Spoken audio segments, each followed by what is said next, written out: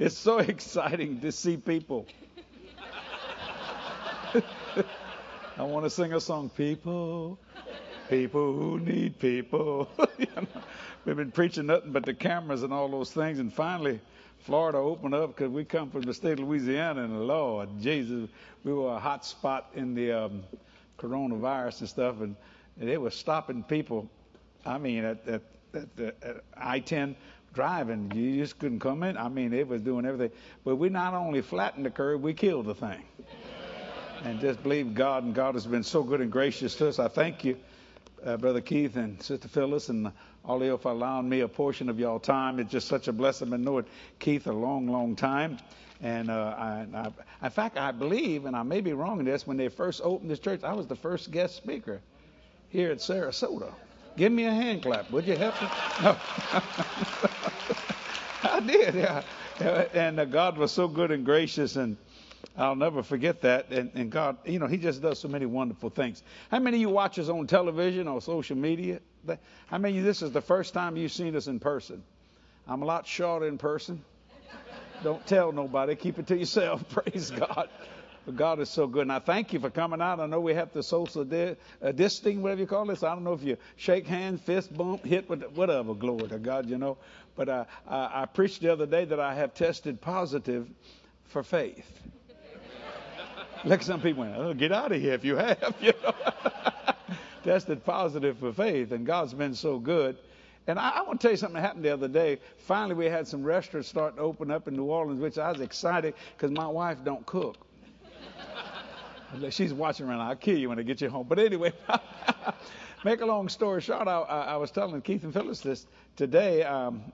This doctor came up to me while I was in his restaurant and said they watched my program, blah, blah, this and that. And I said, thank you. And I said, she was a lady doctor, been 31 years. And I said, I want to ask you a question, if that's okay, a kind of a medical question. And she said, sure, what's that? I said, I have never had the flu in my life. I'm 70 years old. Next month I'll be 71. I said, I've never had the flu. I never get colds. I might get a cold once every 5 years, and it lasts about not even a day, 6 to 7 hours, and it's over with. I said, what do you think that is? She said, you have an immune system like a freight train. And I said, I do. She said, yes. She said, you know why? I said, why? She said, you're a preacher. I said, yeah, I know I'm a preacher. She said, do you touch a lot of people? I said, I touch all kind of people. I mean, thousands of them every year. She said, you get all their germs, which builds antibodies in your body. Isn't that something? And I thought, what? She said, and that's why you don't get colds. That's why you have never had the flu. She said, your system is built up antibodies, whatever, the medical term of that. I said, well, I personally like to believe it's the Lord doing that. She said, well, that's true. I agree with you 100%.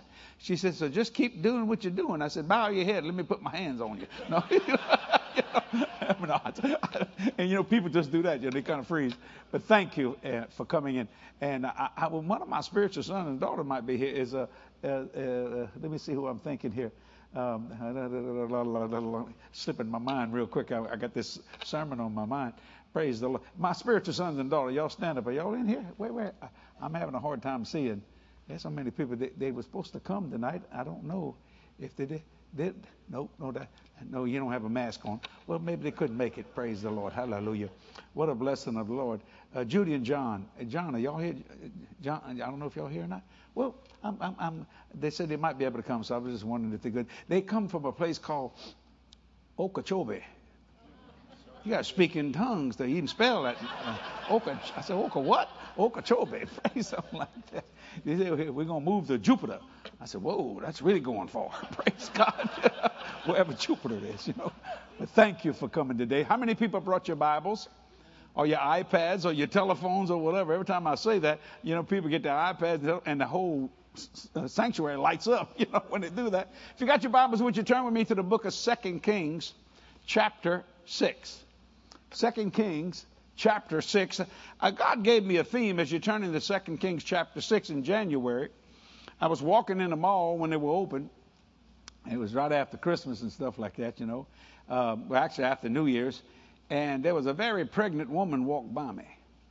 And I didn't know who she was, but she looked like she's close to, birthing real quick. She looked 9 months to me. She was all stomach, and everything. And he said, look at that woman. He said, guess she's expecting. I said, I can tell. He said, why is she expecting? I said, you got to ask her. I don't know why she's. He said, what is she expecting? I said, she's expecting a baby. I said, she received seed and produced a harvest, which is a baby. He said, so she's expecting a result. I said, yeah. And he said, and if you ask her, I bet you she'll tell you that, and I didn't ask her, I bet you she's expecting a very healthy baby. The way she looked like, she might get 2 of them. She was she was really, big. And I thought, now the Lord said, I want you to preach this year a theme called Expectation. Great expectation gets great results. And then he changed it a little bit. Expectation is the secret to results or abundance eternally. And I want to deal with a little bit with that tonight, if you don't mind. Because, see, when you're expecting, you should deliver. You should receive something from the Lord Jesus Christ. And all this stuff that has locked down has not hurt our ministry whatsoever at all. If you really want to know the level of our ministry, I don't mean this in a prideful, we preach to about 2.9 billion people every week in 14 different languages being translated, not counting social media. I didn't know much about social media until this lockdown came. And then my wife said, you're going to have to preach it. I said, there ain't nobody in the church. She said, but you used to preaching the cameras. And I said, well, yeah. So, so I'd be preaching at the camera. I'd turn around, there ain't a soul in the church. I said, I don't know why I'm looking over here. There ain't nobody there. Just looking around, And the people said, why do you work so much? Well, the Bible says when the gospel is preached to the world, the end shall come. People are always asking me, Brother Jason, when are you going to retire? I said, do I look tired? They said, well, no. I said, well, I don't know if that'll ever happen.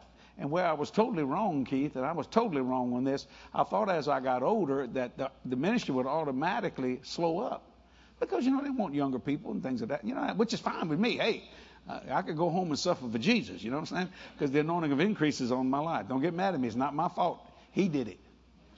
God put it on me. I got to watch what I say because I get it. And I mean that sincerely. 100 folk, I don't know how many times. Lord Jesus. But that hasn't happened. I still have young people. I thought, my Lord, I could be your grandpa, and things of that nature. And yet God has been so good and gracious. So if you got your Bibles, I want to read. I love the old King James Version because it's so poetical. You may have an Amplified or New American Standard or whatever. But I want to start reading with 2 Kings chapter 6, verse 8. I'm going to read a little scripture, then I want to get in this. It says, then the king of Syria warred against Israel. Verse 8, and took counsel with his servants, saying, in such and such a place shall be my camp. And the man of God sent unto the king of Israel, saying, beware that thou pass not such a place, for the Syrians are come down. And the king of Israel sent to the place which the man of God told him and warned him of, and saved himself there not once nor twice. Now, verse 11. Therefore the heart of the king of Syria was sore troubled for this thing. And he called his servants and said unto him, will you not show me which of us is for the king of Israel? In other words, there's a leak. There's a leak. Somebody's telling this guy everything I'm about ready to do. And that's very aggravating. Now he said, I'm trying to ambush this king of Israel, and everybody's just telling him where I'm at. Now I want to know who it is. Don't that sound like Washington, D.C.? That might have been Washington, D.C., leaking out all over the place. And one of the servants said, verse 12, none, my lord, O king, but Elisha the prophet that is in Israel. Elisha had a reputation that what he said came to pass.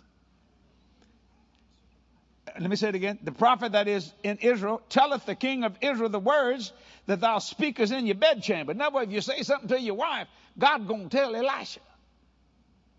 Now think about that for a minute. And he said, go and spy where he is, that I may send and fetch him. And it was told him, saying, behold, he is in Dothan. So he wants to take this guy out. Therefore he sent the horses and the chariots and a great host, and they came by night and compassed the city about. Most people know this story here. When the servant of the man of God was risen early and gone forth, behold, a host compassed the city both with horses and chariots. And his servant said unto him, alas, my master, how shall we do? Now he was on Elisha's staff. He said, my God, we're in trouble here. How shall we do? Now, Elisha didn't deny what was going on. He just denied its right to affect him. Look what he said. He answered, fear not. So fear tolerated his faith contaminated. Heard Brother Copeland say that many, many years ago. For they that be with us are more than they that be with them. Which makes no sense. You may have lost your job. Maybe you've been locked down. Even though Florida's opened up quicker than most states, that's good. But it's not at full capacity. What are y'all at, phase 1 or phase 2 or something like that? And things of that nature. No matter what happens in life, there's always more with you than there is with them. Now, you can say, yeah, but that's your problem. You need to get your butt out of the way.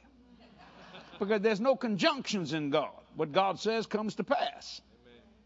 And then Elisha had to pray. In the next verse, and Elisha prayed and said, Lord, I pray thee, open his eyes that he may see. And the Lord opened the eyes of the young man, and he saw, and behold, the mountain was full of horses and chariots of fire round about Elisha. Now, Elisha could care less what the king of Syria was saying. He could care less how many people were there. Maybe you got back on your rent, or you got to pay rent. You have a business and no income's coming in. But God supplies all that according to his riches and glory, not according to the economy of the state of Florida or to wherever you might live, but according to his riches and glory. Have you ever done a study on just how rich God is? I have. I mean, I'll tell you one thing, and you talk about loaded, I'm telling you what, he is loaded. Just this planet in the Milky Way galaxy, my God, it takes 100,000 light years to cross it. That's 5.7 trillion miles traveling at the speed of light. 1 year. 100,000 light years to get across. And my Lord, there's at least 400 billion planet, moons, and stars in the Milky Way galaxy. We know of without a shadow of a doubt that we got at least 400 billion galaxies with at least 400 billion planet, moons, and stars in each one of them. And you worried about your light bill? This is the wealth of who he is. Because he created it all and he flung it with his hands. Think about that, ladies and gentlemen. And when God began to show me that, and he measured the oceans, the Gulf of Mexico, with a drop of water in his hands. And he moved the dirt around. Think about how much dirt's been moved around that the planet didn't tip over. That's the kind of God you serve in every area. So he expects us to have great expectations. So I asked the Lord during all this, I said, why did you give me a theme of great expectation gets great results, or in other words, abundantly, eternally? I said, you knew this stuff was coming. He said, yeah, now they really need to expect and to be blessed. And ladies and gentlemen, our ministry, we've not lost a dime. We're up about 40%. Somebody shout over that. And I mean, this is the first, I think the first one since this lockdown that I'm speaking in front of people other than our home church. Think about that, ladies and gentlemen. Now, I never worried about it. I have about 105 people on staff. And I said, there ain't no such thing as furlough in this ministry. There ain't no such thing as layoff in this ministry. All of y'all going to work. And we call it parish. We have parishes. Y'all have counties. So parish president said, well, I don't know if y'all are essential. I said, oh, we are essential. We're very essential. And I heard Governor Cuomo in New York say, my God, if you're a therapist or a psychiatrist, anyway, would you please donate your time? Because people are going slap crazy. I said, we know how to pray for people and get people to help people out. So they made us essential. You see what I'm saying? So in other words, our offices didn't shut down. And we just praying for people all over the world. And I mean, we don't know what to do. And I said, well, there's more with you than there is with them. No, but you don't understand. I said, no, I'm the one understanding. That's why you called me. So since you called me, I don't mean that arrogant. I said, since you called me, listen to what I said. There's more with you than there is with them. Yeah, but you don't know what I'm going. I said, I don't need to know what you're going through. Just go through it. Though I walk through the valley of the shadow of death. He didn't say, though I stop, build a house, and canonize the place. Walk through the valley. Get through that kind of thing, see. Because there's more with you than there is with them. But you don't understand. Yes, I do, because you called me to help you understand. I don't mean that in an arrogant way. I'm just telling you, since God called you to call, listen to me. Because I have a word from the Lord for me. I don't know who you are. but I know the voice of the Lord. So I want you to write this down if you're taking notes. Faith is the womb where expectation takes its first breath. Faith is the womb where expectation takes its first breath. See what I'm saying? That first breath, whoo, man, that is the womb. That's what faith is. Now faith is. But the church don't preach Hebrews 11:1. They reverse it. Hebrews 11:1 says, now faith is. The church preaches, is faith now? No. Now faith is. No. Is it not? No. Now. Now is the biggest word in the verse. It's only 3 letters, but look how big it is. He says, when do you want your prayers answered? Now. We Americans, we want it yesterday. Don't you want God to show up early? You know, he never does. He's always on time. I said, you couldn't come a couple of days early. Why? I said, let's talk. I don't know. He said, you want me there early just in case something don't happen. I didn't say that, Jesus. I said, I heard you think. You know what I'm trying to say? So when you understand that faith is the womb where expectation takes its first breath, then you'll understand this. We must elevate our mindset. Write that down. We must elevate our mindset to changing difficult and even impossible situations into belief. We must elevate our mindset into changing difficult and even impossible situations into belief. How do you do that? Not wishing in something, but knowing something. See, ladies and gentlemen, I quit believing years ago. Lord Jesus, man, and I started reading the Apostle Paul. Paul did too. He said, I know in whom I have believed and I'm persuaded. How many times you've heard it sound like people say, I'm believing. I'm believing. I'm standing on the word. I don't know what I'm doing. I'm just trying to get this crazy thing to work here. No, you see, you got to get beyond belief and get into knowing. But see, you're going by what you see instead of what you believe. You turn difficult and impossible situations with a very simple word. It's called faith, and it's done very simplistically. See, children are born believers until you teach them to doubt. Children believe everything you say until you lie to them. When they find out you lying, they go, well, you sure? So you have to elevate that mindset. That means the soul of man. Your spirit is in 100% contact with God. It's got no problem. It can handle anything. It's your mind, or the mind, the will, and the emotion is the soul of man. Let's slow this thing down, God. See, great expectation, getting great results, or great abundance eternally in every area. Ladies and gentlemen, I have been preaching 44 years, and I've never had a financial deficit. Not one, ever. And and I don't mean this privately, I've preached with the biggest preachers in the world. You name them, I preached with them. I have. And I've had them tell me one time we were in a big meeting up in San Antonio, Texas. And they said, Jesse, what's the formula, Jesse? What's the formula? I said, if I told you, you wouldn't believe it. Oh, yeah, we'll believe it. No. What's because we know everything you touch just prospers. What's the formula? I said, are you ready? Yeah. I said, I didn't believe for it. They went. I said, I told you wouldn't believe me. I didn't believe for downturn. I didn't believe for not enough. They just couldn't get over that. All you had to do is say, no, I'm not going to believe that. Is God's word true? He says, my covenant will I not break, nor alter the thing that goes out of my lips. So when you find out what he said, he can't change it. Hallelujah. Then they come up with this thing. Well, God is sovereign. Yes, he is. But only outside of his word, not inside. I lost a few of you right there. I'm trying to be Keith Moore.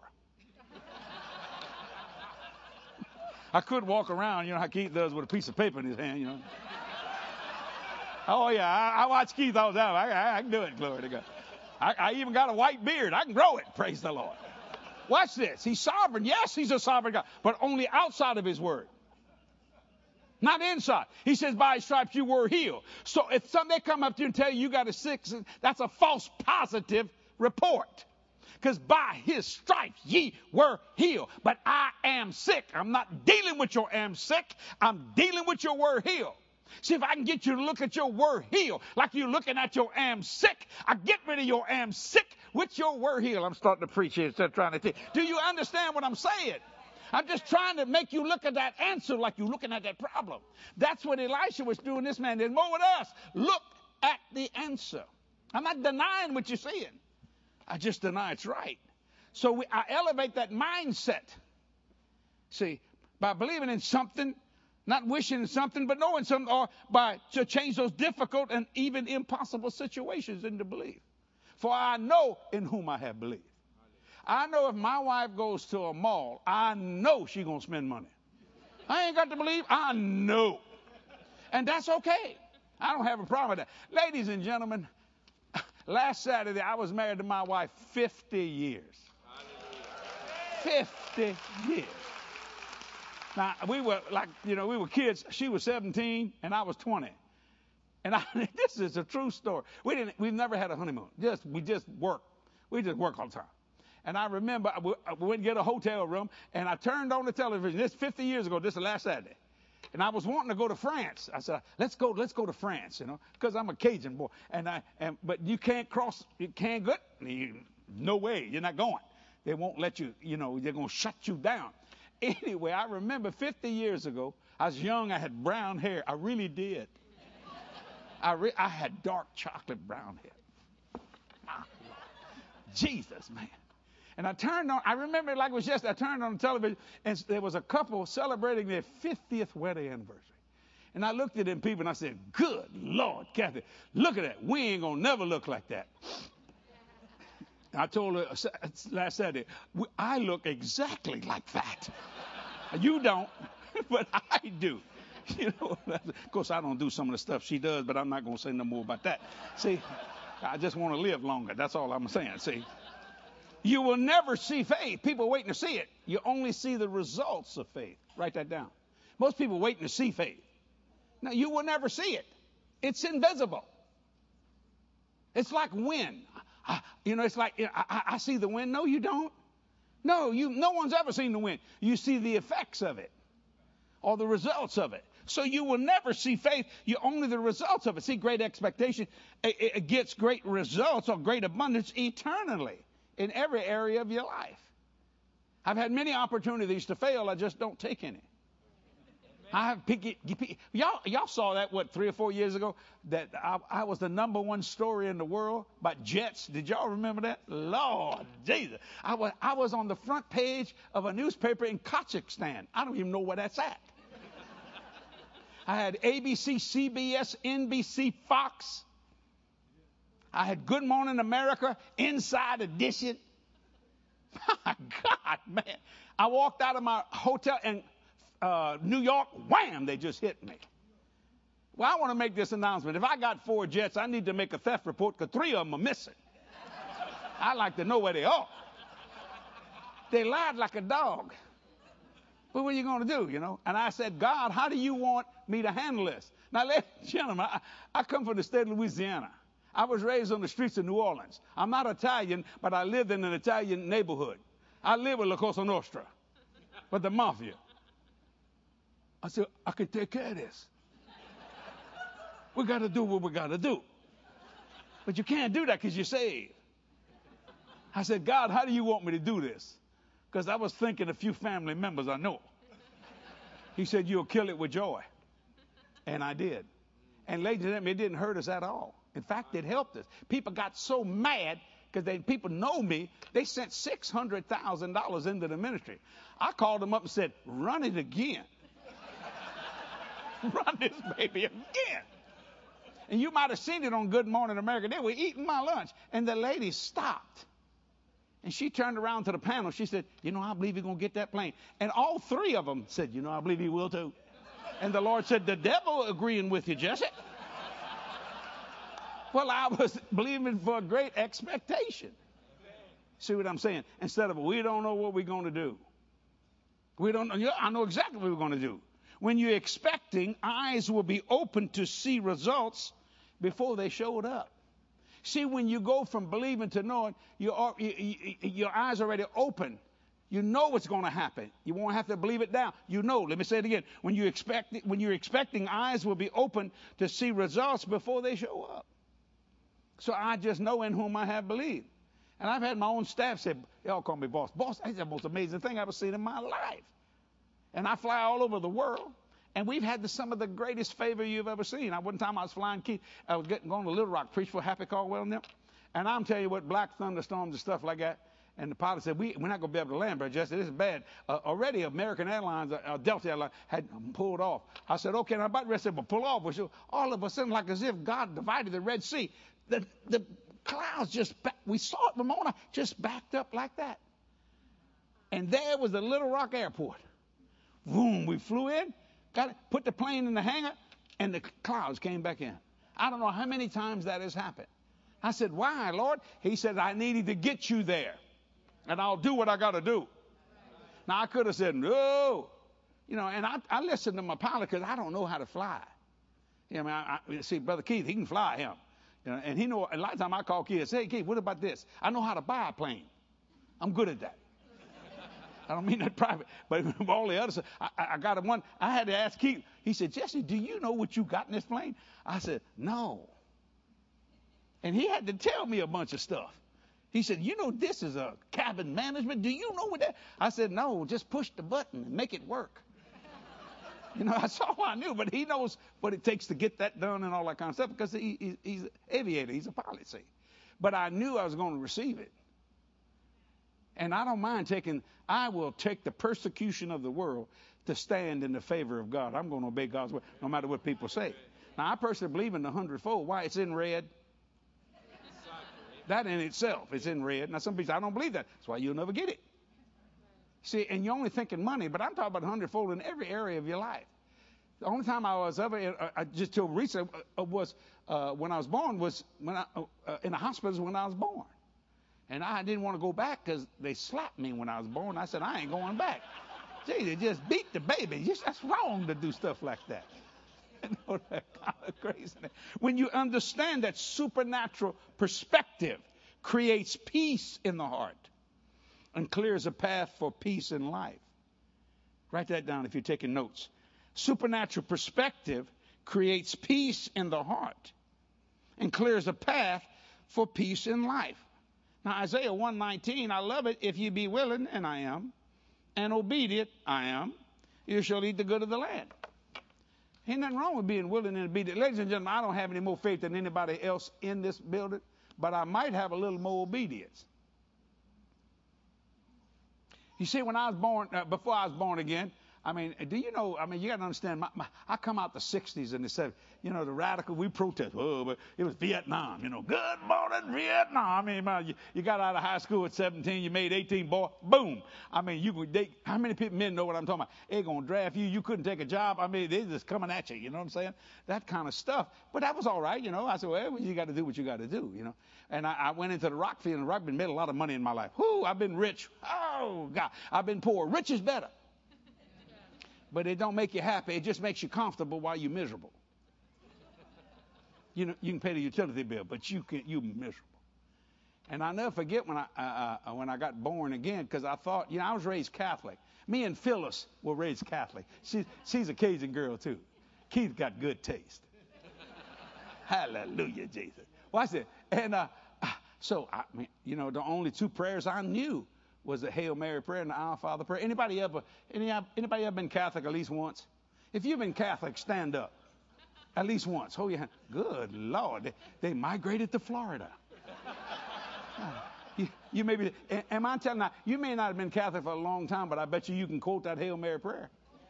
Boy, they put that prayer in you, buddy. Hail Mary, full of grace, the Lord is with thee. Blessed art thou among women, blessed is the fruit of thy womb. Jesus, Holy Mary, Mother of God, pray for our sinners now and at the hour of our death.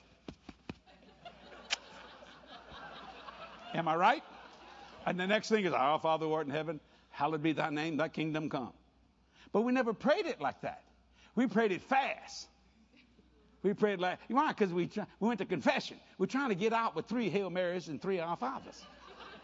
How many of y'all told the truth when you went to confession? 1? I got to agree with you. I lied like a dog myself. I ain't telling that priest everything. Because he's going to give me a rosary to say. Now, for you Protestants, you have no idea what I'm talking about. Man, we'd pray like this. Hail Mary, for the grace of the Lord is with you, blessed among women, blessed fruit of the womb, Jesus, Holy Mary, Mother of God, pray for us now. Our Father who art in heaven, Hail Mary, for the grace of the Lord is with you, our Father who art in heaven. Okay, I'm clean. I'm going home. Am I telling the truth? I'm telling you.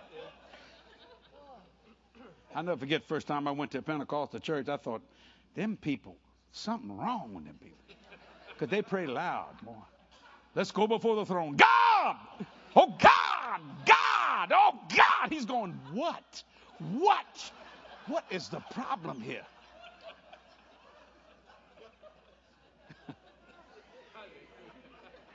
And I went to a Pentecostal church. There wasn't one woman with makeup on.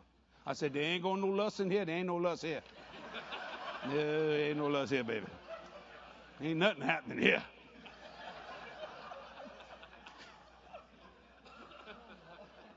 I'll never forget, they said, those people preach clothesline. I said, they get their clothes off a line? I knew nothing of that. We never, Kathy and myself, we didn't read the Bible. We were told, am I telling the truth? Don't read the Bible, you go crazy. Now, thank God that the Catholic Church, they tell people to read the Bible. The charismatic movement came in. But back then, when I married Kathy 50 years ago, I wasn't allowed to kiss Kathy in the church. I got married at Holy Rosary Catholic Church. He said, by the authority vested in me by God Almighty in the state of Louisiana, and I pronounce you man and wife, you can walk out the church and kiss her out on the thing. That's just the way it was. You just didn't do that. Of course, they do it now, they lighten up a little bit, glory to God. But I didn't, so, and it's just the way it was. The first Bible I ever had in my life, I stole it. I ain't lying. I stole it. It was a Gideon Bible. How many of y'all stole a Gideon Bible out of a hotel? See? Yeah. Bunch of thieves in this church here, glory to God. And after I got saved, I called a Gideon. I said, listen, I stole your Bible. They said, no, you didn't. I said, no, I stole your Bible. He said, no, we give it to you. We want you to take it. We'll put another one in there. So I sent him a nice donation, by the Gideon. And what was good about it, you could read that Bible in Boston and then go to Los Angeles and be on the same page. Because it was the same Bible. Now, to you, that's laughter, but to us, that's all we had. And they told me I could not understand the Bible. So I started reading it. I went through Genesis. I went through Exodus. I said, man, this ain't nothing. They think I'm stupid. I can read this. But when I got to Leviticus, I said, we need some help here. And there's a bunch of killing going on in Leviticus. There's some blood here. They must come from Louisiana. I mean, my God. I had to learn. See, the Word of God it has to be interpreted, not just spoken. See, you have to interpret that Word of God. And so I began to study the Word of God because that supernatural perspective creates peace in the heart. And then it clears a path for peace in life. How many of you have been watching me for years? Have you ever saw me sad? No. Sick? No. Depressed? No. Discouraged? No. Broke?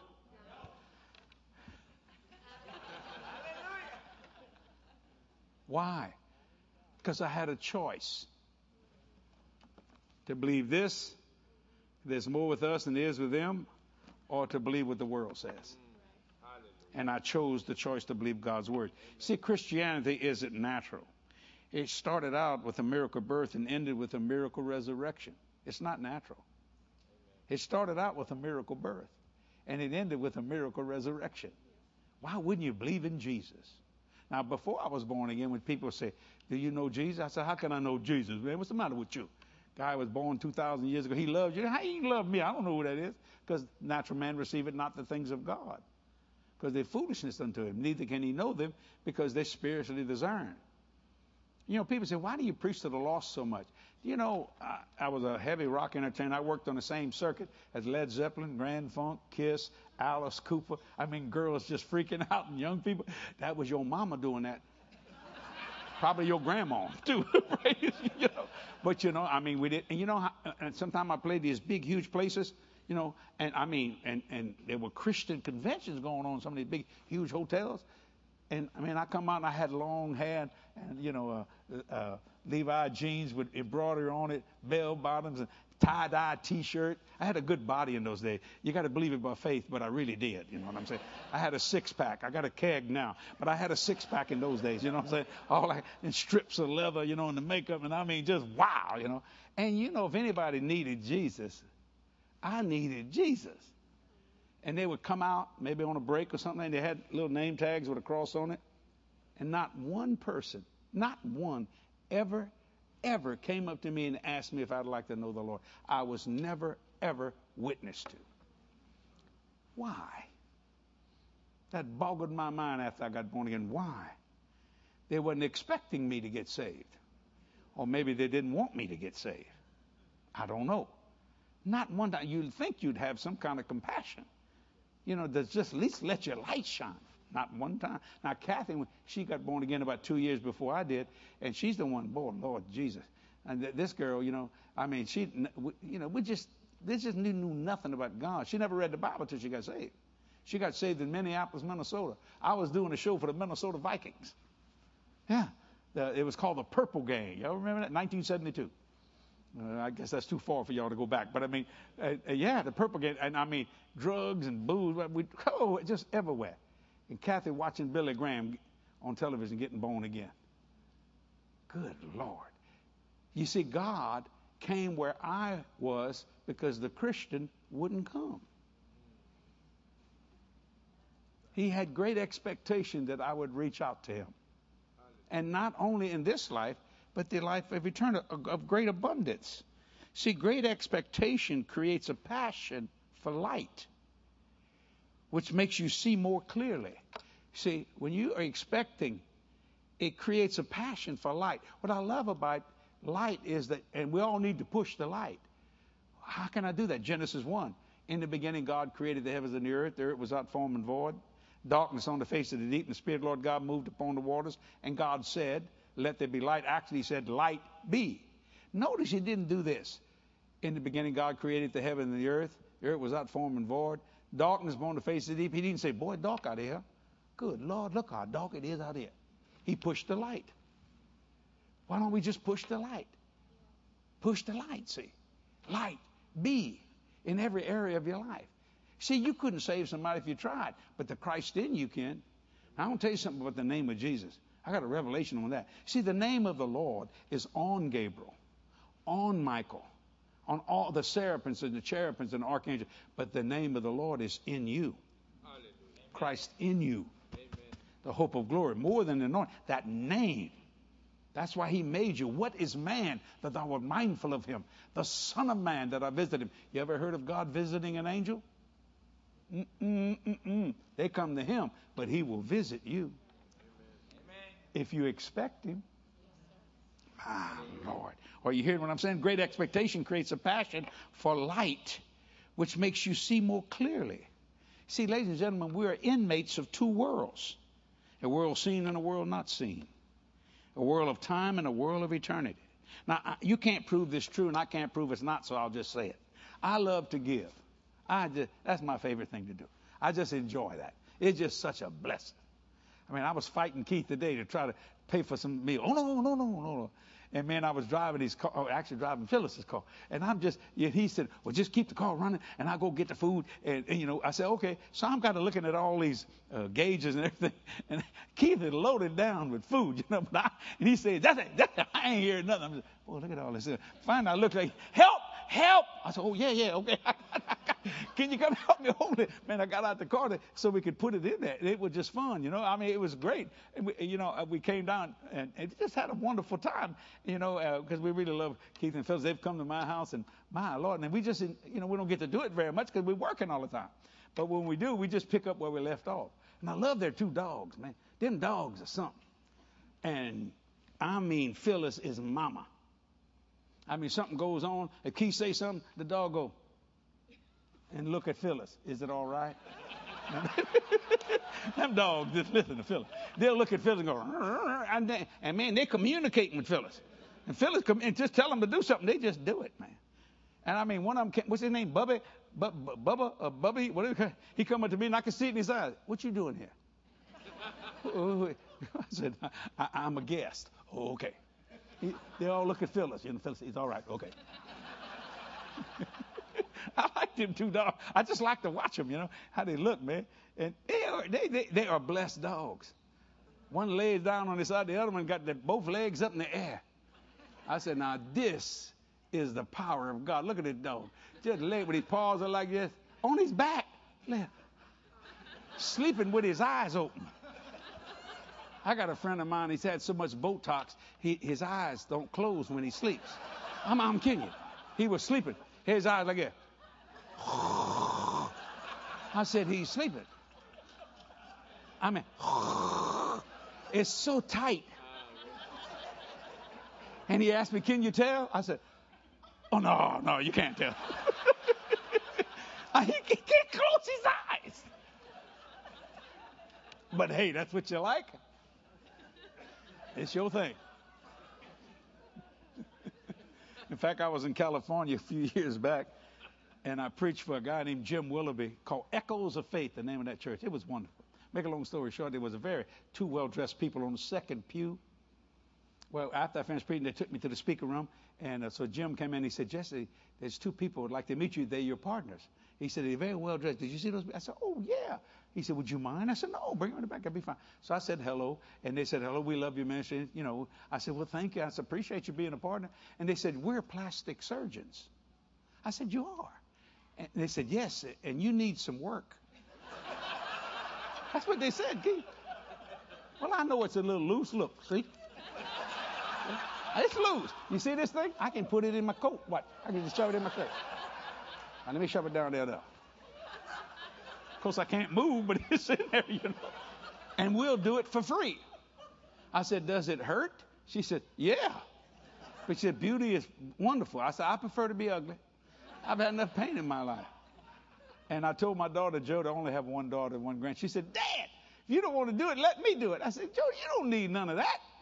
You know, then she was 42. I think she's 48 now. I said, you don't need any of that stuff. And I mean, I got people there. I said, you know, we will do this. I said, well, thank you. I appreciate that. But no, thank you. No, thank you. I mean, and I look at myself, I said, things are sagging. And I'm not worried about it because Kathy can't see it. That's called 50 years of marriage. You look as good as you did when I first married. And I said, thank you, Jesus. Glory to God. Hallelujah. We just enjoy each other. We just have fun. Now, she don't look, I mean, you know, people think I'm 20 years older, and I'm only 3 years older than her. But that's fine. You know, I don't have a problem with that kind of stuff. But when you understand that I expect to be here a long time. Yeah. I pray that Genesis 6, 120 years. Now, the oldest person I've ever met in my life was 108. 108 years old. It was a beautiful lady in New Orleans, and she dressed well, you know, had her makeup on and everything. And I said, you're 108? She said, yes. I said, you look so wonderful. She said, it's Jesus glowing out of me. I said, well, girl, you sure have it, and everything like that. She said, sit down. Don't move too fast, because sometimes, you know, she said, when you're 108, you say you can move quicker than my eyes can see. But if you stay there, I can see you. And I said, okay. And I had a wonderful conversation with this little lady. 108 years old. That's the oldest person I've ever met in my life. And it was just wonderful. And I said, well, when did you get saved? She said, 5. I thought, 5 years old. Think about it. Now, you think that's a testimony, isn't it? First time I ever went on TBN, I don't know why I'm telling these stories. This is many years ago.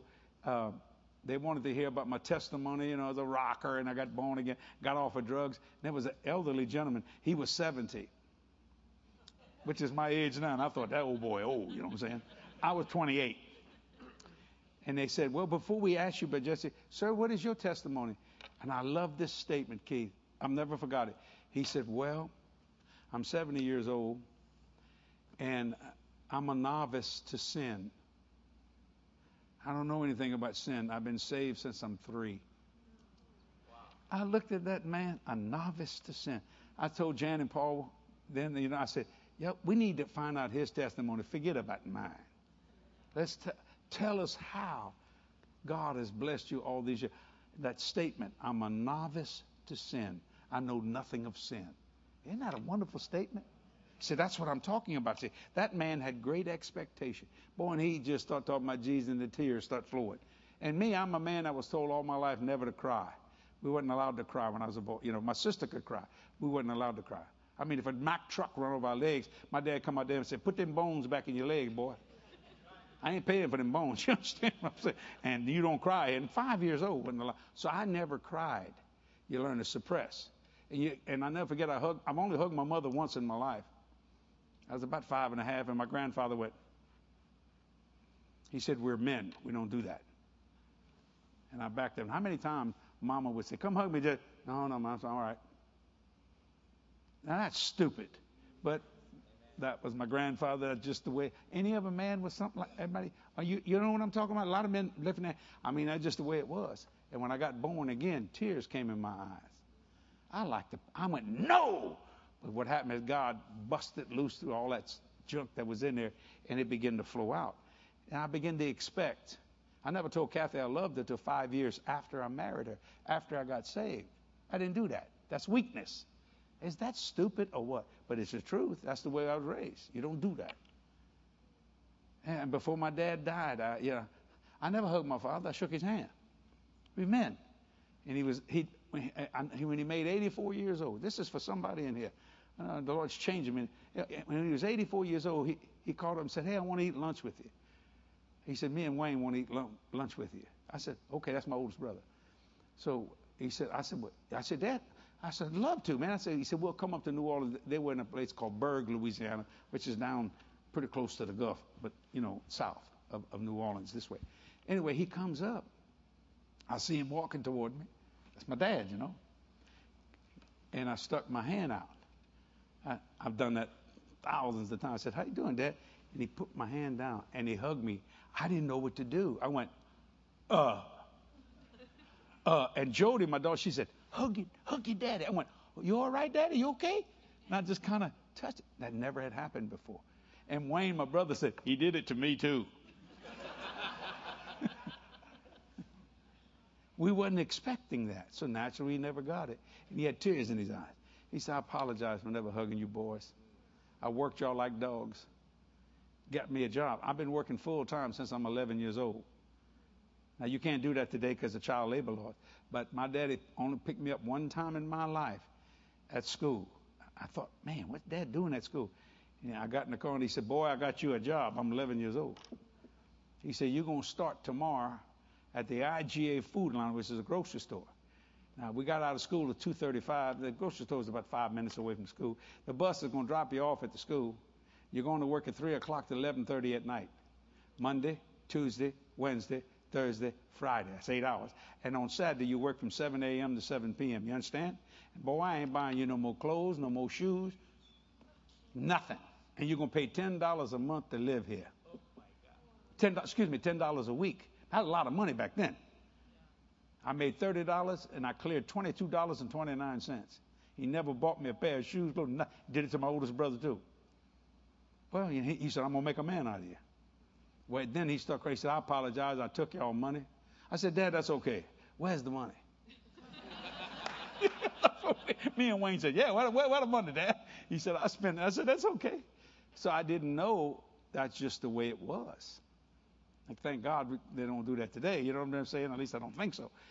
But he apologized. And then I got to hug my dad more than once than I did my mom. And he made it almost to 89 years old. And then when I'd go to his house, I'd see him like that.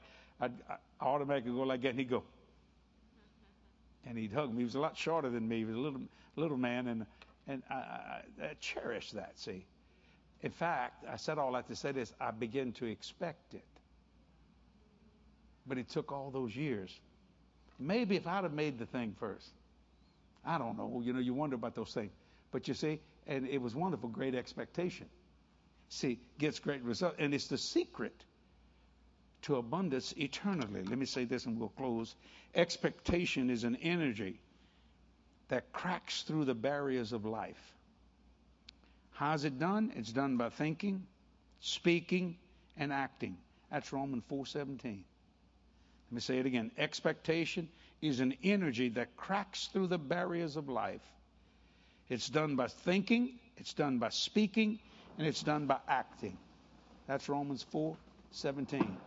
Calling those things which be not as though they were. Amen.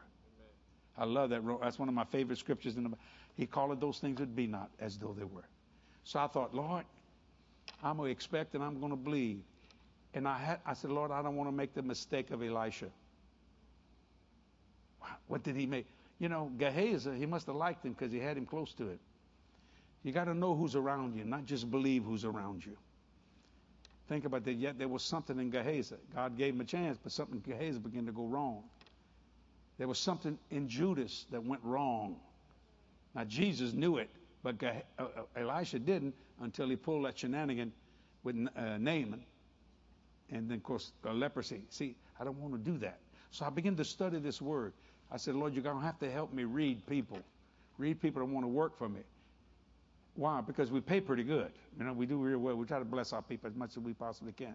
And I said, but I don't want them to come because I pay well and I got a lot of benefits. What I want them to do is understand what I do, understand this vision, believe in me, and the blessing will come. That's not the issue, And I don't want it to ever turn the other way.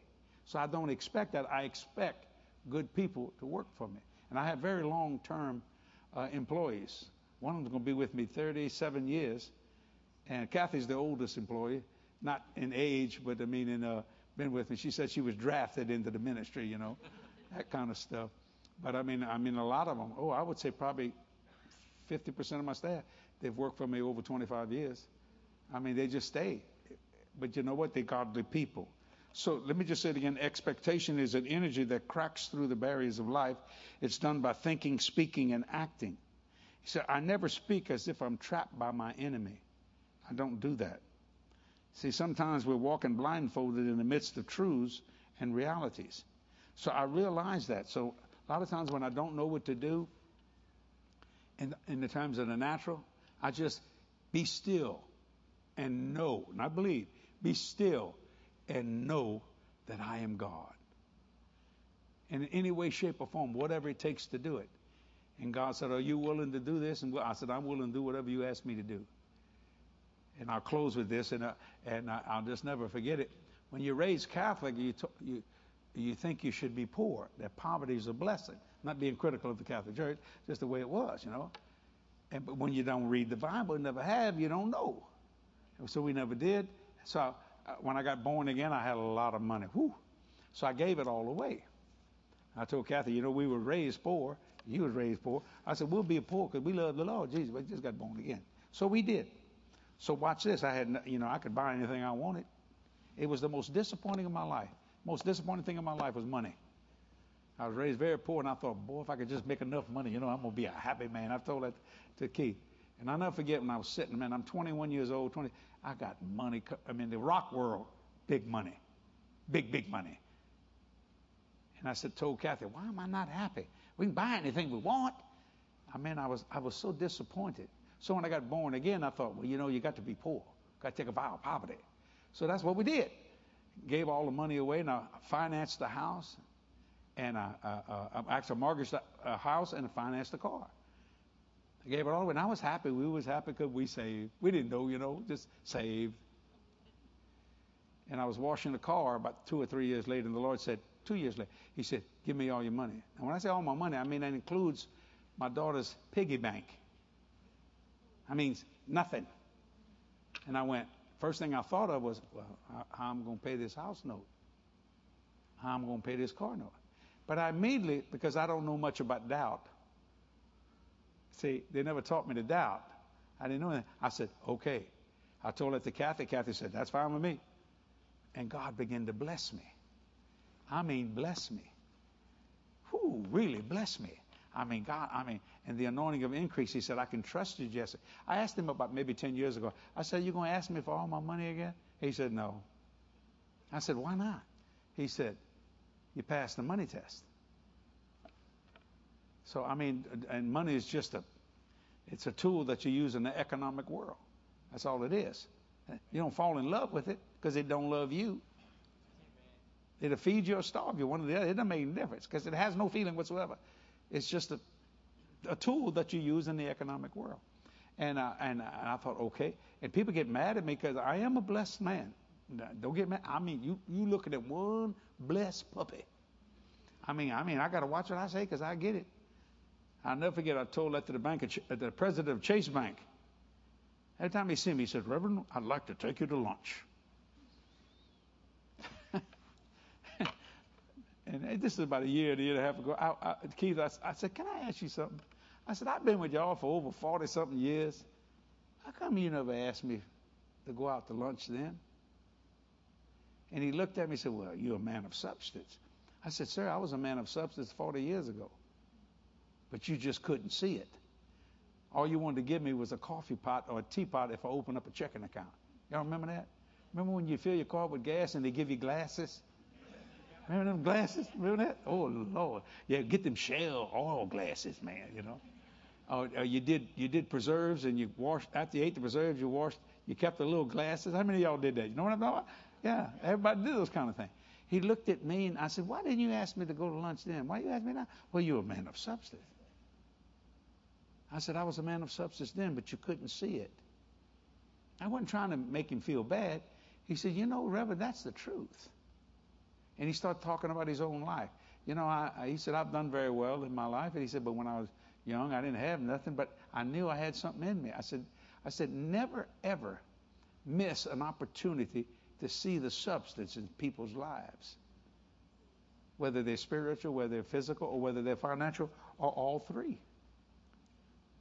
And he said, that's wonderful. I said, thank you for asking me to go to lunch, but I can't do it today. But maybe sometime we'll be able to do that. And it was just such a blessing. And we know we're going to talk about Jesus. You know we're going to talk about Jesus. It's just the way it is. That's my life. So I got a little time. So I called Keith, and we've been talking. And I said, hey, what y'all doing? And him and Phyllis been saying, why don't you come over? And I said, okay. I said, man, they just opened up Florida. I said, I only got a day or so or whatever. And he said, come on. And he said, I'll pick you up and all that kind of stuff. And so we've had some fun and just really enjoying ourselves. And I mean, because I don't do that very often. And I just had fun. And with the dogs and walked on the beach. And Keith says, you know, there are turtle eggs right there. Turtle eggs. I said, turtle eggs? Ain't that something else? He said, yeah, them turtles. They got them green ones and they got the other kind. Man, it was great. I didn't know nothing about no turtle eggs. And when you walk with Keith, you got to walk with him because he kind of bounces when he walks. You know, he go up in the air. So, you know, he taller than me, so I'm trying to walk myself. You know, and we having more fun and just enjoying ourselves. Talking about the Word of God, just talking, having fun, you know. Friends stick it closer than a brother. Now, I don't know how many times I thought Keith was at my house. I'd wake up and there was Keith Moore preaching. Kathy, she got up before me. She go to make a coffee, and they love coffee. You know, I'm not a big coffee person. And I coming in, she's got you on the iPad just preaching. She said, hey, Jesse, listen to this. And Phyllis, too. I mean, it's just amazing. And I mean, I've had Kenneth Copeland in my bathroom. Brother Hagan in the bathroom. Keith and Phyllis in the bathroom. I said, Kathy, you could go in the den. Oh, no. And she just listened.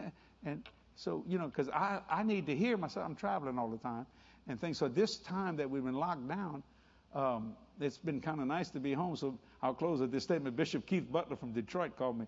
He said, hey, Jesse, this is Keith. I said, oh, Bishop, what's going on? He said, you know, Kathy's been trying to tell you to slow down all these years.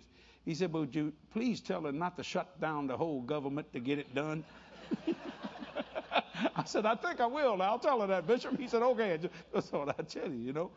And it was just wonderful. Now, I've been preaching more I've ever preached in my life. Not going anywhere, but just preaching to the cameras, you know, and social media and all this kind of different things.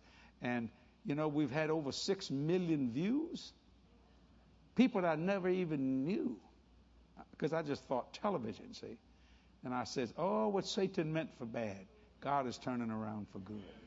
How many of y'all are expecting great results? I mean, put both hands up. Now, you know, if I go to touch you, some of y'all will freak out. You know, I don't know if you want a fist bump, hit, you know, no. Father, in the name of Jesus. Lord, the anointing of increase is on my life. It's on me. It's on me personally, and it's on me and my ministry. Lord, I ask you to bless these people and let it start tonight. Spiritual, physical, and financial. And Lord, since I've never had a financial deficit, I pray for these wonderful people in Sarasota and Branson that the days of shortage are over. Because you bless according to your riches and glory, not according to the economy of the United States. I ask you to bless them spiritually, physically, and financially. And Lord, if you don't mind, I'd like you to visit them like you visited me before. Wake them up and just say hello like you've done. Conversation, Lord. It's so wonderful to have a conversation with you. I ask you to bless each and every one. And if there's someone here that don't know you, because this is not a religious thing, This is a born again thing. I ask you to save them. I sure could use another brother and another sister in the Lord. I thank you for doing that. Lord, you answer my prayers. You always have. And I've never had to wait long. I ask you to do this immediately. Put angels on assignment tonight. That whatever they physically need or desire or want this day in Jesus' name. Amen and amen. One more quick thing. And my brother just went home to be with the Lord. And I was about ready to walk off, and the Lord said, speak this. So if you hear the stories about me and my brother, me and Wayne, he just went home to be with the Lord. He chose his life, and he chose his death. He said, I'm not having a funeral. That's okay. He said, now I want you to listen to me. And I said, what? He said, I want to be cremated. I said, you sure you want to do that? Yeah. He said, I want you to open up my daughter's grave, Michelle. She was killed in a pickup truck accident when she was 14 years old. She was 6 months older than Jody, my daughter. He said, put my remains in there, close that, because my name's been on her headstone all this time. I said, all right, Wayne. He said, I sure would have liked to made it to 75. He was 72 and a half. I said, well, we can change that, Wayne. He said, no, I've had enough. He didn't have COVID or nothing like that. He just only had about 10% of his heart working. And I felt the Lord say this. This was supernatural. It just happened. And he said, what's going to happen? He said, I told him I don't want to be resuscitated. So he had a defibrillator in his chest. They cut all that off and everything. He said, that's fine, man. He said, I'm out of here. And he was playing with his grandkids and all this kind of, they didn't believe in social distancing. I mean, he was just doing it. And if he'd have stayed in the hospital, we couldn't get in the hospital because of the virus. So they sent him home. They didn't expect him to live. That was Monday. This is now a month ago. Monday, and they thought he would die that night. Well, he lived the whole week with 10% of his heart working. And he had no pain or nothing like that. So anyway, as I walked out of his house, I said, hey, Wayne, when you see the family, tell everybody I said hi. He said, I'll do that. Great being your brother. I said, me too. Walked out. Watch this. Shook hands. Just the way it is, And so that following Monday, the day that he passed, at 1:26 in the afternoon, I was in Kathy's office. I said, Kathy, I want to pray. I don't want my brother gasping for breath. I want him just to fall asleep and wake up in the arms of Jesus. She said, okay. This is at 1:26 in the afternoon. Me and Kathy held hands. We prayed. At 1:28, 2 minutes later, his wife called and said, he just passed. He fell asleep and just left. And I said, Father, I can't thank you enough for that. Thank you, Lord. She said, he don't want no funeral. I said, well, you're going to do what he says. And we're going to honor his request. Well, the next morning, this is for somebody. This has never happened to me before. I'm on treadmills all the time. I exercise quite a bit. And, and stuff like that. So I'm on the treadmill, and I'm just going at it. Just, getting my miles in and all this stuff. All of a sudden, I hear shouting and hollering. This is outside. I have a workout gym in my home. I thought, the landscapers must be here. They're not supposed to come on Tuesday. They're supposed to come on Thursday or Friday. I could hear them hollering loud like this. Hey, hey. I thought, what, they're getting excited about cutting, where they're trimming the trees or whatever. So I cut the treadmill off. Oh, I cut it off. And I got off the treadmill and I walked to the door. And when I pulled the door, when I'm about ready to walk out, I'm going to say, what are you guys? It's loud. And I heard this, hey, Jesse told me to tell y'all hi. And it faded out. And I just stood there. I heard my brother tell my grandparents and my mama and my daddy and all my uncles and all my aunts, Jesse said to say hi. I came back, Kathy looked at me, I said, sit down. I heard my brother's voice. I literally was going to tell the landscaper, can y'all hold it down a little bit? This was like 6:30 in the morning. That's the kind of God. And so I went to the Lord about it, and I said, why'd you do that? He said, well, I thought you might like to hear your brother say hi to all those. So, ladies and gentlemen, there's a party going on in heaven. Isn't that good? And I expect to see all my family again. I want to go by the way of the rapture. I ain't afraid to die. I'll cross that bridge when I get there. Any way I'm going, whether Rapture, or I'd just like to go for the ride. You know, be like the fly. We really want to go in that rapture. I want to get outside my plane and tell everybody that's in it, see y'all. And just go like that. Would you stand to your feet real quickly? It's about 9:22. I didn't mean to go so long. I apologize. But God has been so good and gracious. Brother Keith, I can't thank you enough for allowing me to stand in your pulpit. Did you learn something today? I tried.